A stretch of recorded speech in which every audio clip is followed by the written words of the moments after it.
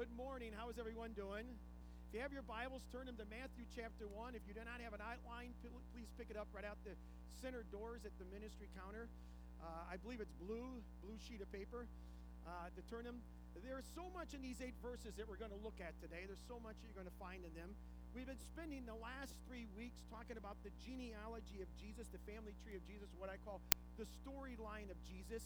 We have looked at the 3 groups of 14 names. Remember that, right? Remember that, the 3 groups? Names that were given in the book of Matthew, chosen by the Holy Spirit of God. And each one of those names is a story. Each one of those names matters, and they're there for a reason, right? You'll find that the family tree of Jesus, as we looked at it, you will find people of great faith, but you also find people there are prostitutes, there are murderers, there were cruel and unjust kings. We found that there were brokenness, there was rebellion, there was failure that we looked at last week. And I'm so thankful that the Holy Spirit didn't sanitize the list, that he didn't delete any of those names in the list, so we could see that list. And for us to know and believe that become part of the family tree of God, it was not based on perfection. It was not based upon on performance. It was based on faith. And just to be a part of the family of God, of Jesus, to be part of his family, it's based on faith too. It's not based on our performance or our perfection. It's based on faith. So if your Bible's in Matthew 1, what the Holy Spirit does here is he leads Matthew to mention Joseph. Joseph, the husband of Mary, and he gives him 8 verses. Gives him 8 verses here. Abraham is mentioned, David is mentioned, but he gives Joseph 8 verses, and after that, you don't hear much about Joseph, right? Why would he do that? Why would he do that? You ever ask questions of Scripture? Why would God do that? I think there's a couple reasons. I think the Holy Spirit wanted us to know beyond a shadow of a doubt that Joseph was the husband of Mary, but not the father of Jesus. That the virgin birth of Jesus was a miracle for all time and all place, right? It was a miracle. The second reason, I think, to allow us to see the life of Joseph, and when his faith was being challenged in a huge, huge way, that sometimes you just gloss over that. We can read those 8 verses. You can read them for yourselves. But if you don't get the story, you don't see how Joseph's faith was so challenged, almost beyond measure, and how he responded to that challenge. And that's what I want to look at it. And I think that's important for us because my hunch that every one of us here have had your faith challenge in some way, sometime in your life, right? And maybe some of you are having your faith challenge today. You've come here in time perhaps where you realize that the relationship with your mom or dad or your son or daughter is not what you want it to be. And you try to repair it, but you can't. And it keeps you awake at night. And your faith is being challenged because of it, right? Like, God, where are you? What are you going to do? And maybe you're in a place where you said, I never thought I'd be in a place like this in my life. Maybe a loss of a loved one. Maybe single again. And you say, my faith is being challenged. God, what are you doing? Where are you? Or maybe you're facing a situation where you have no human answers. And it could be physical. It could be financial. And in the meantime, your faith is being challenged. God, where are you? What are you doing? And maybe you're like David, you're crying out to God, God, where are you? As a deer pants toward the water, my heart, my soul pants after you. Where are you? You're like Job. Where are you, God? What are you doing? Or maybe you're in that place in your life where you thought, I had dreams. And I had dreams to do big things for God, huge things for God. Now the time has passed and you realize those dreams are not going to come to pass. And there's despair that can overwhelm you, cause discouragement and kind of a disappointment in your life, and even causing you to question your faith and your relationship with God. If any of those is true of where you are or where you have been, let's look at the life of Joseph this morning, and you'll find to be a part of the family of God, it's based on faith, not our performance or anything like that. And in this walk of faith, if you have your outline, hopefully you have it in front of you, 3 ways to strengthen your walk of faith. I want to give you 3 ways. The first one is believe what God has promised. Believe what God has promised. Let's read verse 18. This is how the birth of Jesus Christ came about. His mother Mary was pledged to be married to Joseph, but before they came together, she was found to be with child through the Holy Spirit. In this verse, we're introduced to some things. First of all, the word pledged. The word pledged. The English Standard Version uses the word had been betrothed. Betrothed is not a word we use today, right? Some of your translations probably have the word espoused. They were espoused to be married. We here in our culture, we use they're engaged. They're engaged to be married, right? But that's too soft a word, what's happening at that time. It's too soft. To be betrothed, it started with the formal document being signed. It was a legal document that said they were husband and wife. And in order to break that, you had to have a bill of divorcement to break that. And that the betrothal period didn't last any longer than 12 months. It had to be less than 12 months. And normally it began with the exchange of a mohar, or which was like a dowry, which is given by the groom or the groom's family to the father of the bride. How many people have daughters here? And your father goes, yeah, that's a good idea, right? Did I get a gift if my daughter gets married? And the reason those gifts were given was twofold, two reasons. One, to help repay the father expense of having a daughter. And the second was an insurance policy that if that daughter become widowed, there would be money there to take care of her. And so you have here the mohar was exchanged. You have the betrothal period was taking place. And during the betrothal period, there was not supposed to be any physical engagement. There was not supposed to be any sexual relationships. They were to be apart during this time. They were to remain chaste before God. And that's very important. They were to remain chaste before God. And during this betrothal period, what happens? Mary is pregnant. But the baby within her is placed there by the Holy Spirit of God. Holy Spirit is involved in all of life, from the very time of creation, speaking life into existence. From the time Jesus was born and all through Jesus' earthly ministry, Holy Spirit was there. And even when Jesus was leaving, he said the Holy Spirit's going to come. He's going to take over. He talked about there's another one of coming of the same kind, the same nature that will come, talking about the Holy Spirit. So we find in verse 18, Mary was pledged to be married to Joseph, but before they came together, she was a virgin. She was found to be with child through the Holy Spirit, right? We got that. Let's go to verse 19. Because Joseph, her husband, was a righteous man, it did not want to expose her to public disgrace. He had in mind to divorce her quietly. There are many who believe that during this period of betrothal, there is a mediator, that usually a friend of the groom's that would handle the communication between the bride and the groom. And imagine with me, again, if you read these verses for yourself, many times we can miss the challenge to Joseph's faith. There's a great challenge to his faith that was happening. Nazareth was a town of about 400 residents, and it was a very conservative Jewish community from what we read about. And so with 400 people, you would say they knew each other, right? They knew each other in that town. Everyone knew each other. That's Joseph. He runs the carpenter shop, right? Everyone knew that's Joseph. They all knew each other. So can you imagine Joseph in his carpenter shop counting down the days, crossing off the calendar, one day closer to this betrothal period will be over and I'll be married to Mary. He couldn't wait for that, right? He's looking for the day. I can imagine him in his carpenter shop, maybe making a piece of furniture, all excited, maybe humming a tune, maybe Here Comes the Bride or something like that. And he's humming this tune, and he's looking forward to that day and his future with Mary. And all of a sudden, here comes the friend of the groom, the guy that's the intermediary between the bride and the groom. Let's call him Daryl. Daryl comes in, he walks in, he catches the attention of Joseph. Joseph stops humming, stops working, he looks over at Daryl and says, Daryl, what's going on?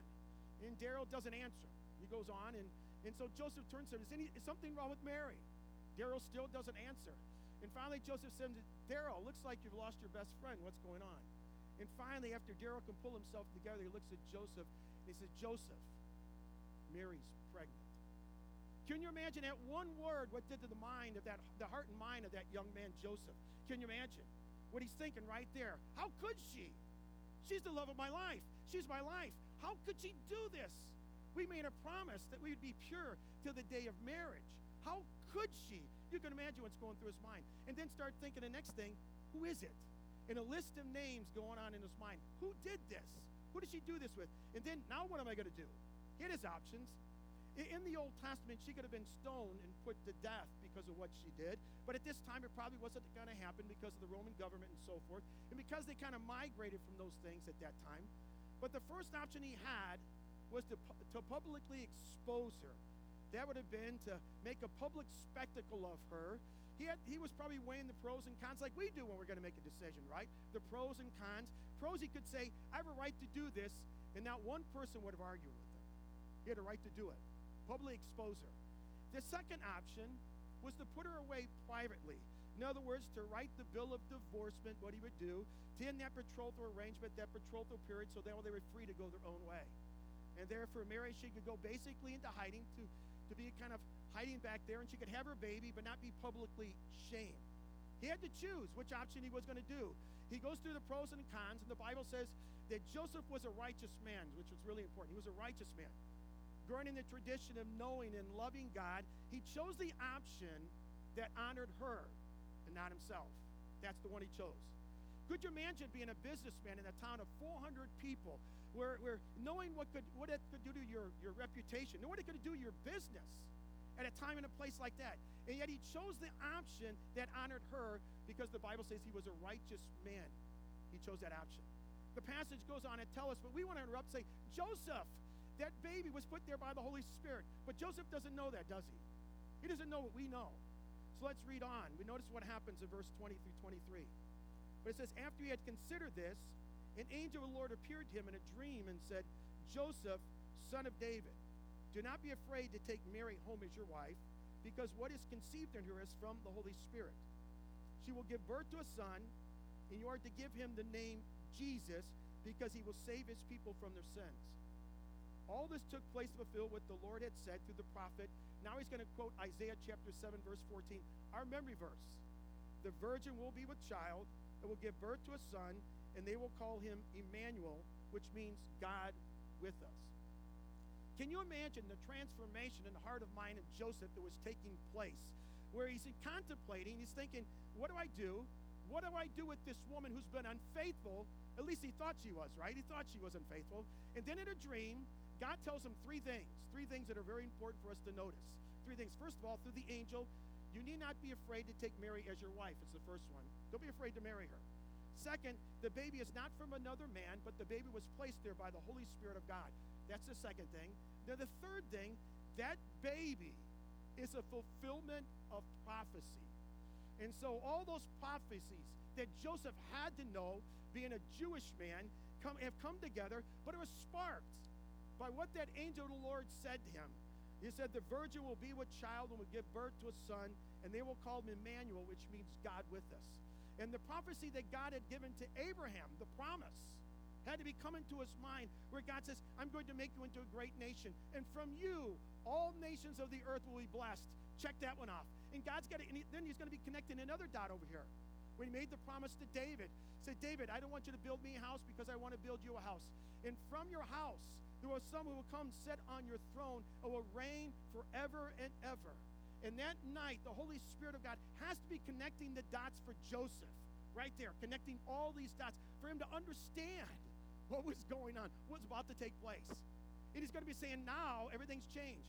What I thought she was unfaithful, he says, now I realize that's a fulfillment of prophecy. That God has so blessed Mary, and the baby that she has inside of her womb is the Messiah. And I'm her husband. And everything's changed now. She has the Messiah inside of her womb, and I'm her husband. How cool is that? That transformation that takes place, and he has to do something now. Now Joseph has to do something. When our faith is being challenged, let's do what Joseph did. That's believe the promises of God. When your faith is being challenged, you have to believe in the promises of God. What does he have to do? Because basically the Holy Spirit says to him, you have a third option. Well, what's the third option I have? To marry her. You need to marry her. That's what he told him. When the Holy Spirit gives you an option from the Bible, we don't have to write down the pros and cons. We don't have to say, I'm going to pray about it. All we have to do is obey it, right? When you read the Word of God and you're coming to the Word of God and God tells you to do something from the Word of God, it's declared right from the Word of God, you and I don't have to write down the pros and cons. You and I don't have to pray about it. All we have to do is do it, to obey it. And that takes us really into our second way to strengthen your walk of faith. Obey the commandments of God. That's what God wants. If you were to obey the commandments of God, to obey his word, everything it says, not pick and choose. So many Christians want to pick and choose out of the word of God. Oh, I like that, so I'll obey this. This one, not so much. So I won't obey that one. That can't mean today. He can't want me to do that today. So obey the commandments. Immediate obedience to what is promised, what he wants. Notice how Joseph responds. That's what we want to take notice. Verse 24 and 25. When Joseph woke up, he did what the angel of the Lord had commanded him and took Mary home as his wife. But he had no union with her until she gave birth to a son, and he gave him the name Jesus. So she remained a virgin until Jesus was born. Very important. She remained a virgin until Jesus was born. But notice the wording when. It gives us the time period, when. When he woke up, he did what the angel of the Lord had commanded. What did he do? His obedience was immediate, and it was complete. That's the kind of obedience God wants from you and I. When he says something in his word, immediate and complete, right? I like that because over the years I've had so many times people come up to me and say something like, Pastor Doug, I know what the Bible says about this, but, you know what I'm talking about, right? Pastor Doug, I know what the Bible says clearly about not living together before marriage, but, Pastor Doug, I know what the Bible says about giving my full tithe, my money, but, Pastor Doug, I know what the Bible says about loving my wife, but, Pastor, I know what the Bible says about respecting my husband, but, Pastor, I know what the Bible says about my thought life, but. And they come to find a pastor or elders, or they look for pastor and elders and trying to find somebody who will agree with their course of action, right? Because they know what the Bible says, but that's not what they want to do. And so they look for someone to agree with them. And so many Christians do that. They look for someone to agree with them because they don't like what the Bible is telling them to do. Well, I don't want to do that. Let me try to find somebody who agree with me to justify my actions. So at the very best is delayed obedience rather than immediate obedience, which God wants from us. Immediate obedience. Joseph, when he woke up, he did as the Lord said. Immediate and complete obedience is what he did. And it's really important for us to see his faith. He had great faith. He trusted in God's promises. He had great faith. Can you imagine getting up the next day and Joseph going into his carpentry shop and Darryl comes in. And Joseph says to Darryl, he says, Darryl, get the wedding. Get their wedding ready because Mary and I are going to get married. And Darryl looks at him and says, you're what? Yep. Yes, Mary and I are going to get married. He said, but Joseph, I thought you were going to put her away quietly and you were going to go on with your life. He goes, nope, it's all changed now. We're getting married and God said it's all right. Can you imagine later that day, maybe that Joseph's in the Walmart line and the lady behind him is a lady that he's known all of his life. They've known him since they were kids. They used to play together. He said, Joseph, is it true what I've heard? And he says, what have you heard? He says, I hear that Mary is pregnant. Joseph, yeah, that's true. And Joseph, I heard that you're not the father. Kind of awkward, but she asked, is that true? And he goes, yes, that's true. And Joseph, I also hear that you're actually getting married. Is that true? And Joseph looks at her and goes, yes, and you're invited. And she goes, how come you're doing that? How could you do this? And Joseph would go on and explain to her, you have to understand, that baby within her is a fulfillment of prophecy. The Holy Spirit has placed that baby inside of her, and it's the Messiah. It's Emmanuel, God with us. And this is going to be the most exciting, the most important day in all of human history. And I get to be a part of it. And you can imagine that woman in the Walmart line just rolling her eyes without rolling her eyes. Baby by the Holy Spirit? Wouldn't you think that? Baby by the Holy Spirit, or somebody said that to you? And Joseph had so much to lose. He had so much to lose. And yet, to be obedient to God, even when obedient doesn't make sense to others around you. But that's what we have to think of. We have a choice. When our faith is being challenged, when all human answers don't make sense, what are you going to do? What are you going to do? Are you going to just say, the chips aren't going my way, so I'm just going to stop being a follower of Jesus. I'm going to get mad at Jesus. I'm going to get mad at God and go my own way. Does that make any sense? But yet that's what so many Christians do. They get mad at God because something doesn't go their way, the way they think it should go. So they say, I'm going to be mad, and they stop coming to church. They get angry at God, and they go their own way, maybe for weeks, maybe for months, maybe for years, maybe for the rest of their life. And they walk away. Does that make sense? Doesn't make sense, guys. Listen, when your faith is being challenged, believe in the promises of God and then obey. Listen, obedience is always the result of belief. Let me say that again. Obedience is always the result of belief. If we say we believe and we don't obey, we need to challenge the reality or validity of our belief commitment, right? Do we believe? Then we obey. Our obedience is because we believe. So if we believe, you say, yeah, I believe, then you've got to obey. If you don't obey, it means I don't believe it. In Matthew 21, Jesus told a story of a father who had two sons, and he said his two sons, I want you to go work in the vineyard. The one said, I'm going to go work in the vineyard, but he never went. The other son said, no, I'm not going to go work in the vineyard. I'm not going to go work in the vineyard. And finally, he thought about it, changed his mind, and he went to go work in the vineyard. And Jesus asked the question, which of those two sons did the will of the Father? It was the one that went and worked in the vineyard one, right? Not the one who said he would and didn't go. It's the one that actually said, I'm not going to go, but he eventually went to go work in the vineyard. So our obedience is a test of our belief. Are we going to obey? We first believe. We first believe. So when our faith is being challenged, believe in the promises of God And second, obey the commandments of God no matter what. No matter what. Don't start pros and cons. We obey no matter what. No matter the consequences for us. Just like Joseph. Didn't matter the consequence for him. He did what was better for her. He did what was right. What God wanted him to do. That's what he did. The third way to strengthen your walk of faith is trust in the one who is coming. Of course, we know that is who? Jesus. It's always Jesus, right? So let's read verse 25. But he had no union with her until she gave birth to a son, and he gave him the name Jesus. We learn from Joseph, but Joseph is not the hero of the story. Who's the hero of the story?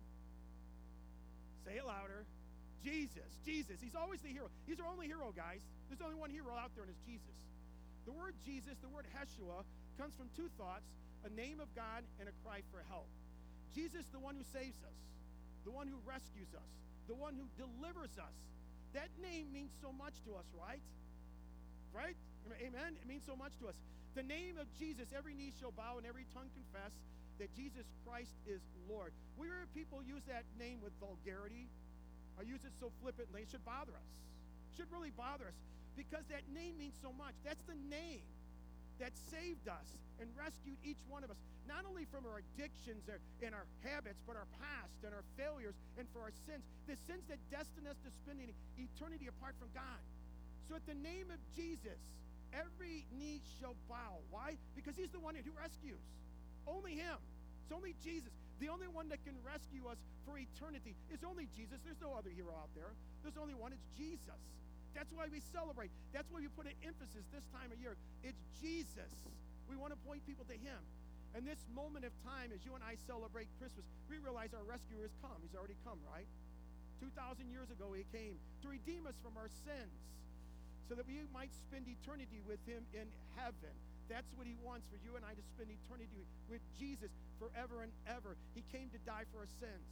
And so let me kind of wrap this up for all of us here. First of all, if you don't know Jesus the way I'm describing, if you don't know for sure that you would go to heaven if you died today, and you say, I don't really know if I'd go to heaven, I'm not sure. If you're not sure, then you may not know. If you're not sure, or you say, if you come to the place you never accepted a gift of salvation that was offered, that Jesus Christ died on the cross for your sins. Listen, it doesn't matter how long you've been coming to church. It doesn't matter if you've been coming to church for a month, a year, 5 years, 10 years, 20 years, 30 years. The church can't save you. It doesn't matter how much money you've been given to the church. That won't save you. It doesn't matter how long you've been serving in the church. It won't save you. The only thing that will save you is Jesus, to understand that he died on the cross for your sins. You put your faith and trust in Jesus. That's the most important decision you can make in your life. I said it a couple weeks ago. If you don't know Jesus, if you've never put your faith and trust in Jesus, you have an appointment with a God that you're not yet ready for. The Bible says that just as man is destined to die once and after that to face judgment, that every one of us will have to stand before Jesus. We're going to have to give an account. And if you know Jesus Christ, your Savior, you'll spend eternity with him. But if you don't know him, or if you ignored him, you'll spend an eternity apart from him, is what the Bible says. Listen, Jesus came to die for your sins. Understand, that's why he came. He didn't come just to be this cute little baby in a manger. He came to grow up, to go to the cross and die for your sins. And let me share that with you. If you don't know Jesus Christ as your Savior, you need to understand that you're a sinner. I'm a sinner. We're all sinners. Our nature is to sin. Our nature is not to be good. Our nature is propensity to sin. That's our nature. And God is holy, just, righteous, and perfect in all of his ways. And we are not. And so there's this gap between us and God. We cannot approach God. We can't get to heaven because only perfect people go to heaven, right? So we can't get to heaven. There's nothing you and I can do to make ourselves right. There's nothing you and I can do to get to heaven. And God knows that. The only one that could fix this problem that you and I have is God. And so what God did, he sent his son Jesus from heaven, who is God, and he came down to this earth in the form of a baby. That's what we celebrate Christmas is all about. Jesus coming as a baby. But he didn't stay in that cute little manger as a little baby. He grew up as a young man. And he showed you and I how to love God and how to love each other. And then he went to the cross, the Bible says about when he's 33 years old, he went to the cross, and all of our sins, all those sins that separate you and I from God, were placed upon Jesus. Our past, present, and future sins were placed upon Jesus. Jesus became our substitute. He died in your place. He paid for your sin debt. That's what we celebrate Good Friday's all about, that Jesus died on the cross for our sins. That's God's grace. Jesus died for you. And then we know that on the third day, on the first day of the week, on that Sunday morning, that Jesus rose from the grave, the resurrection of Jesus Christ. That's what we celebrate Easter is all about. That's the Christmas story. It's not about just the birth of Jesus. The Christmas story that goes all the way through to the death and the resurrection of Jesus Christ. And one day Jesus is going to come back again. But what we have to understand that Jesus came for a reason. He was to die on the cross for your sins. And now you and I have to respond to what Jesus did. Just knowing about what Jesus did doesn't save you, will not get you into heaven. Just intellectually knowing, I know that Jesus died, that doesn't help. The Bible says in John 1:12, yet to all who received him, to those who believed in his name, he gave the right to become children of God, become offspring of Jesus. You have to receive him by faith. So you have to understand that I'm a sinner. We're all sinners, right? But you yourself, you're a sinner. And that Jesus Christ is the Son of God. He's God. And that he died on the cross for your sins. That's God's grace. He paid for your sins, paid your sin debt, He was your substitute on that cross. And now you respond by faith that I accept Jesus dying on the cross for my sins. I trust him as my Savior. If you have never done that, it's not the prayer that saves you. It's the belief. Remember I said we believe that Jesus Christ died on the cross, was buried and raised on the third day. The obedience is I accept him by faith. I trust in his faith. But we first have to believe. The Holy Spirit is leading you this morning. You've never done that. The Holy Spirit is leading you to pray that prayer. Don't pray that prayer. Don't ignore it. Don't ignore it. The Holy Spirit is asking you to pray that prayer. Pray it today by just saying, God, I know I'm a sinner. I know that Jesus Christ died on the cross for my sins, and I accept him now by faith. Put your faith and trust in Jesus today. If you have questions about that, please come and see me. That's the most important question you can ask, because that depends where you will spend eternity. This life is so short. Where will you spend eternity is forever and ever and ever. You want to make sure you get that one right? You want to make a mistake. So if you have questions, please come and see me. Secondly, to know who Jesus is, and if you know that, you're coming today to celebrate the life that you have in Jesus Christ, I pray the revelation of these 8 verses, that your heart would be so full of gratitude that you could not stop worshiping him. You can't stop worshiping him. And I said this a couple of weeks ago when we come and we worship. As we gathered to worship, God wants us to come, not just lip service worship, but the kind of worship that God wants from you and I as we worship him with everything that we have. So we're worshiping from these seats. We're giving God our attention through the songs, through the message, the word of God, through the prayers and everything. Not just with our ears, but it's with our intellect, it's with our heart, it's with our soul, it's with our strength, it's with our body, it's with everything I have, I give to God. That's how I sing the songs. That's how you sing the songs. I sing with everything that I have, given God my full attention.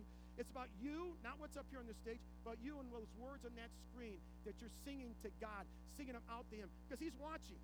And he wants you and I to worship him with everything we have. I talked about a couple weeks ago, that's what Josiah was calling the people to, that kind of worship.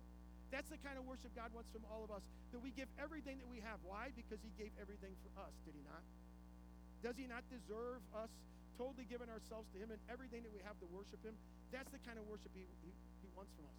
And we're going to do that on Christmas Eve next week. But we also want to do that on Christmas Day. We want to do that all next year, right? We want to worship him like that, giving everything that we have to God, worshiping him with everything that we have, not just lip service as we're singing the songs, but singing as loud as we can with everything that we have. In those chairs or wherever you're at, singing to him. May the truth of the incarnation of God come alive to you, living within us, to redeem us, so overwhelm you that it becomes life-changing this Christmas. Because Jesus doesn't want you, if you know Christ as your Savior, he doesn't want you to be the same person that you were after you met him. As Jesus comes into our life, we're to change. He doesn't want you to go back doing the same things that you did before. He wants to change your life, that Jesus would be a life-changing decision, that your life would never be the same again. That I can't go back to those old habits, those old things I did, but my life has been changed by Jesus, amen? And I pray this Christmas, no matter where you're at, that next step would happen in your life would be life-changing for you. And also for all of us who know Jesus Christ, your Savior, we're going to have challenges to our faith from time to time. No matter how strong a faith that you have, you're going to have challenges to your faith at some time. Well, let's learn from Joseph. to believe in the promises of God and to obey the commandments of God, right? That's what God wants us to do. Believe in the promises and obey the commandments of God. Immediate obedience is what God's, not to hesitate. And also, he gives us another commandment.